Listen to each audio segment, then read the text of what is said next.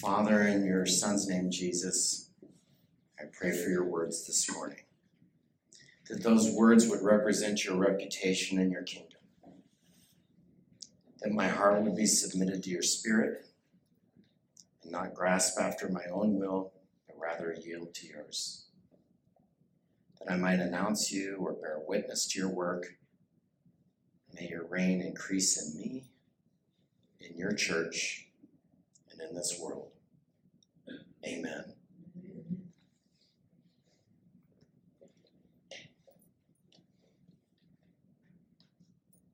Have you ever wondered why certain things are in the Bible? Like, last week we were dealing with Leah and Rachel having kids and competing. Have you ever wondered why texts like that were in the Word of God for us? Just honestly, ever wondered, why is that in there? Well, let me tell you, I think I know that even sometimes the Bible describes bad behaviors, even repugnant behaviors. That's my $5 word of the day, repugnant. So that we know that he can work in the lives of the people that do that stuff. Today is certainly one of those things. One of the things I want you to know as we go into the text today is that I want you to remember that the Bible does not justify human behaviors. It justifies God's behavior and his actions. And so let's go to the text. But before we go to the text, I want you to know that this is one of those texts, one of those stories that may have you wondering, why is that in the Bible? Okay, here we go. This is from Genesis 30. It's page 48 as we continue from the beginning of the Bible in this verse 25. Soon after Rachel had given birth to Joseph, Jacob said to Laban, "Please release me so I can go home to my own country. Let me take my wives and children, for I've earned them by serving you, and let me be on my way. You certainly know how hard I've worked for you." "Please listen to me," Laban said. "I have become wealthy, for the Lord has blessed me because of you. Tell me how much I owe you. Whatever it is, I'll pay." Jacob replied, "You know how hard I've worked for you and how your flocks and herds have grown under my care. You had little indeed before I came, but your wealth has increased enormously. The Lord has blessed you through everything I've done. But now, what about me? When can I start providing for my own family?" "What wages do you want?" Laban replied. "Don't give me anything. Just do this one thing, and I'll continue to tend and watch over your flock. Let me inspect your flocks today and remove all the sheep and goats that are speckled or spotted, along with all the black sheep, and give these to me as my wages. In the future, when you check on the animals you have given me as my wages, you'll see that if I have been honest, and if you find any goats or without speckles or spots, or any sheep that are not black, you will know that I've stolen them from you." "All right," said Laban, "it will be as you say." But that very day, Laban went through and removed all the male goats that were streaked or spotted and speckled, and all the goats and all the black sheep, and he placed them in the care of his own sons, who took them 3 days' journey away. Meanwhile, Jacob stayed and cared for the rest of the flock. So the wages. Now, I know it's been a while since we talked about how Laban and Jacob interact. And the last time I was doing this, the sermon title was called "The Cheated Cheater." And this time, the sermon is called "The Cheated Cheater."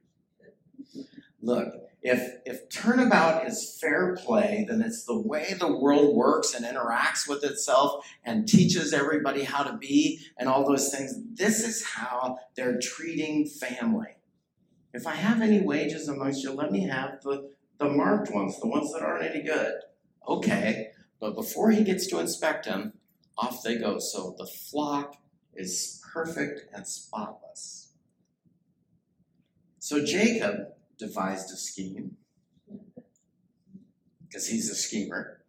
Then Jacob took some fresh branches from poplar, almond, and plane trees and peeled off strips to make them streaked. And then he placed these peeled branches in the watering troughs when the flocks came. And when they made it, in front of these streaked branches, I'm not really sure if this is how animal husbandry actually operates in the world. I'm pretty sure it's not, but in this case, it did work. I just want to say this. Jesus separated those lambs. Anyway, they gave birth to spotted or streaked lambs. And then Jacob separated those lambs. And at the mating time, he turned to the flock to face Laban's animals, which were streaked or black. And this is how he built his own flock instead of increasing Laban's. I need to make a little point. I need to interject this one thing. When you work for somebody, it's really important to recognize that when you work, they pay you to take advantage of you. Okay, I'm going to say that just a little bit. Like even my own salary as a pastor of the church is so the church can use my abilities or take advantage of my abilities or whatever it is that I do. Some of you might wonder whether or not it's a good bargain or not. I'm not saying that. But even if you work at Ronnie D's or someplace else, when you get a wage, it's so that you can work and they can use your services. Not so that you can build your own thing instead of theirs. So if you worked at Ronnie D's and you had your own slush puppy machine, which is the whole reason I would go to Ronnie D's other than that I'm the hamburglar.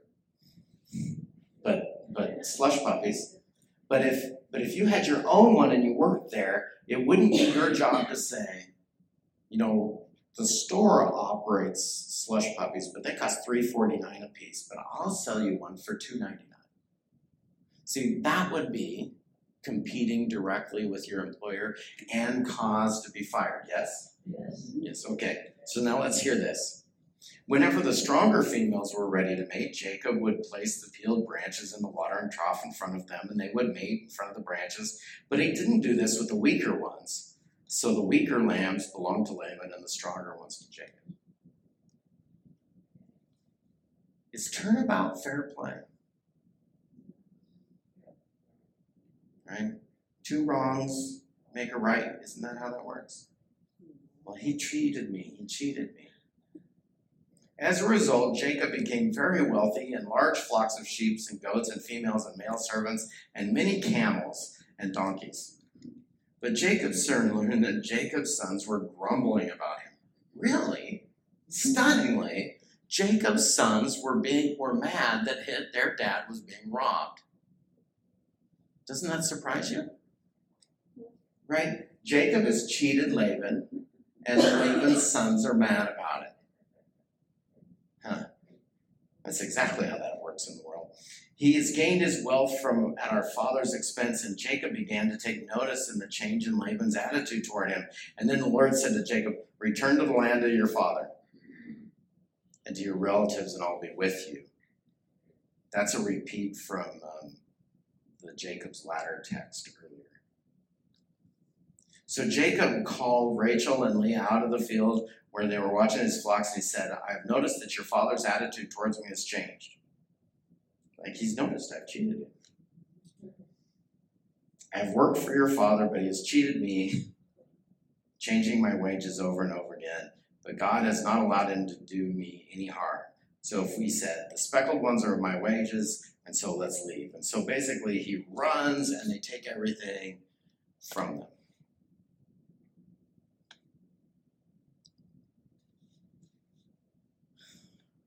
It's fine with us, Rachel and Leah said. We won't inherit any of our father's wealth anyway. Can I get a collective groan? Hey, I didn't get a harumph out of you. Yeah, a collective groan. So one of the things, why is this text in the Word of God? Why are we there?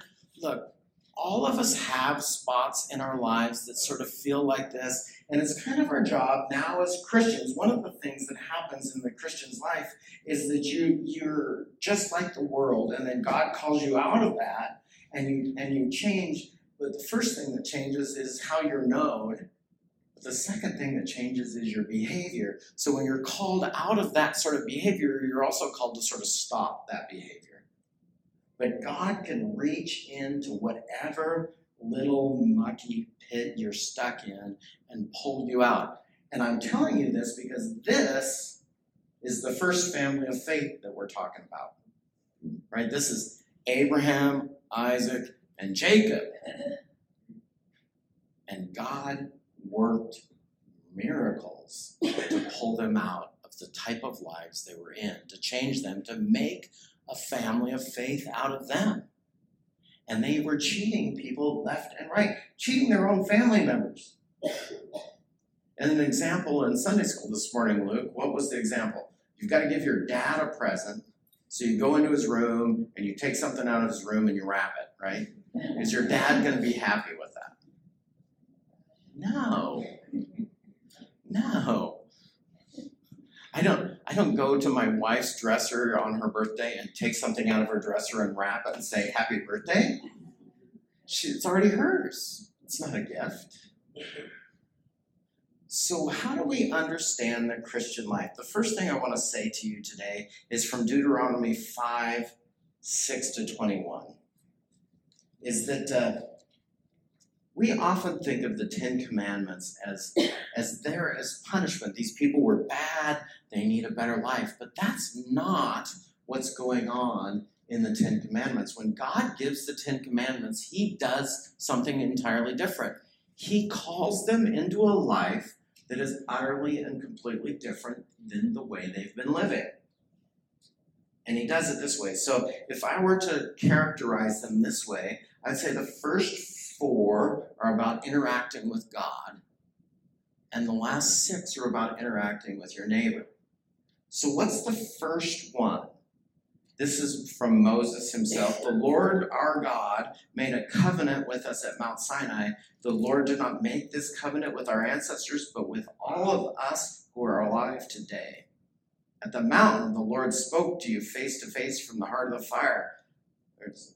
I stood as an intermediary because you were afraid of the fire and did not want to approach the mountain. He spoke to me and I passed on these words to you. This is what he said.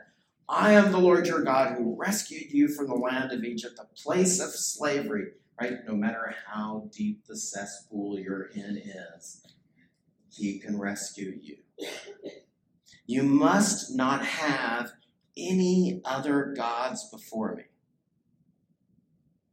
or in my presence. It's a way to understand before me.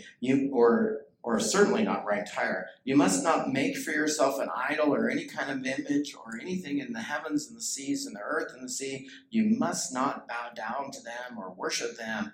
I, the Lord your God, am a jealous God who will not tolerate this affection for other gods or idols, or the technical translation of idols biblically is not gods. I will not tolerate you treating not gods, like me. Like I should be treated. Why is this a big deal? Because if you get these first couple ones right, you're not going to have to do the last 6 to get by in life. Look, let me say this again. I know some of you have heard this from me. If you love the Lord your God with all your heart, mind, and soul, and your neighbor as yourself, as Jesus explained the 10 Commandments, let's say you love the Lord your God with all your heart, mind, and soul. These commandments, you must not murder, you must not commit adultery, you must not steal, you must not false testify against your neighbor, you must not covet your neighbor's wife. Those become unnecessary. You don't need those. If you love the Lord your God, you're not going to do those things because you're loving him. And because of that, you're going to love the people he made, and you're not going to have to steal from them or kill them or lust after their stuff or want after their stuff or cheat the cheaters. That's what the Ten Commandments are doing. Now, there's some other things that they do in life, and that's a different sermon, but right now, what they're doing is they're offering us a chance at a life that is different, that is free of false gods and misbehaving in the community. Wouldn't that be lovely if the community just lived within this thing and had life? That's what that's about, right? That's what Jesus is literally talking about in Mark 12:30 when he says, out of all this, I've called you into life. You are one. Love the Lord your God with all your heart, mind, and soul, and your neighbor as yourself. And if you love yourself, you're not going to treat yourself badly. Don't treat your neighbor badly. That's what being called into life actually is actually to consider that because God made them and loves them, and so you must love them too. They're his. Now, is there any manufacturer's little statement on there? Well, only love them if they love me? No, there's not. You're exactly right. There's no disclaimer on the side of the hammer saying wear gloves, right? No, it's love them. Even in Matthew 18, when Christians do something bad and they're non-repentant and you go to them one-on-one so they can be forgiven easily, but they don't repent, and then you go to somebody else to help, and by the way, that second person that goes with them is there so in case you're wrong too. Not just in case they're wrong, but in case. Right, that's what a moderator, or not a moderator, it's not the right word. A mediator, that's right. I had the wrong statement in mind. But a mediator does is, oh, but I've got this problem between me and this person. And it's, well, I'll go with you. And you say, you've done this. And that person goes, no, I didn't. And then the mediator goes, stop it, to the accuser. That's what the reason of the third person is. Not that I would take somebody that agrees with me, but somebody that can hold me accountable. Anyway, so let's say they've done this thing and you go for the mediation and the church says, wow, that behavior is so bad, we really can't have that amongst us. Treat them like a pagan. Okay, pagan, by the way, is the biblical word for non-family member. Right? Non-Jew, pagans. But what does the Bible say about treating non-Jews? Welcome them in, love on them. You're exactly right. It doesn't say walk on the other side of the street from them in case their shadow hits you, you don't want to be corrupted. No, the Bible specifically says care and woo them into it. It doesn't say, oh, put them out and keep them out. They're evil. It says care for them and woo them. But this is what the Ten Commandments are. Do you love the Lord your God with all your heart, mind, and soul, and your neighbor as yourself? So what do we do with this? This is the understanding of the building of a community. And in this case, I'm going to need you to say something with me. If I say, let the redeemed of the Lord say so, I'm going to ask you to say, I've been redeemed. Okay, you get that? The instructions are, I'm going to say something and you're going to repeat. Let the redeemed of the Lord say so. I have been redeemed. Now that you know this, this is how God builds his community. This is from Psalm 107. Give thanks to the Lord, for he is good. His faithful love endures forever. Let the redeemed of the Lord speak out. Tell others he has been redeemed from your enemies. For you, he has gathered exiles from many lands, east and west and north and south. Let the redeemed of the Lord say so. I have been redeemed. Some wandered in the wilderness, lost and homeless, hungry and thirsty. They nearly died. Lord, help! They cried, and he rescued them. Later on, some sat in darkness and deepest gloom, imprisoned in iron chains of misery. They had rebelled against God's words, scorned the counsel of the high, and that is why he broke them with hard labor. They fell. And when no one was there to help them, Lord, help, they cried, and he saved them. This is what it means when it says he gathered the exiles. Look, he rescued everybody out of this cheaterishness that we live in. Or as Psalm 40 would say, he's lifted me out of the muck and the mire and set me upon the rock. I'm no longer stinky, sloshy, mucky. Yes. Some were fools. They rebelled and suffered for their sins. They could not stand the thought of food. They were knocking on death's door. Lord, help, they cried. And he saved them. This is from 17. 23. Some went off in ships, plying the trade routes of the world. They too observed the Lord's power in action, his impressive works on the deepest sea. He spoke, and the winds rose and stirred up the waves. Their ships were tossed to the heavens. This almost sounds like a Jonah moment, doesn't it? But who speaks to the stormy seas in your life? Who speaks to the stormy seas in your life and says, peace, be still? And the storms answer. He changes rivers into deserts and springs of water into dry and thirsty land. He turns the fruitful land into salty wastelands because of the wickedness of those who live there. But he also turns deserts into pools of water and dry land into springs of water. And he brings the hungry to settle there to build their cities. This is what it means to be God's people. When you're called out of the muck and the mire and the cheaterishness that we live in, you're not just called to go live that and ply that trade in a new spot. You're called to change and recognize and to say, let the redeemed of the Lord say so. I have been redeemed. I don't know. Let the redeemed of the Lord say so. I have been redeemed. So what that means is you've been called out. You recognize that you're essentially Jacob, Leah, and Rachel having problems with Laban and his other boys. Yeah? Isn't that what that means? You've had that in your life. And he calls you out. Now when he's called you out, he's going to call you to change the way you are. And you let the redeemed of the Lord say so. I have been redeemed.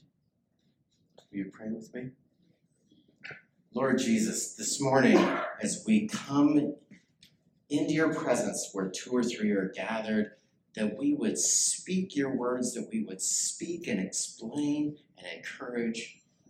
Lord, help us be your people and help us be changed. In your precious name, amen.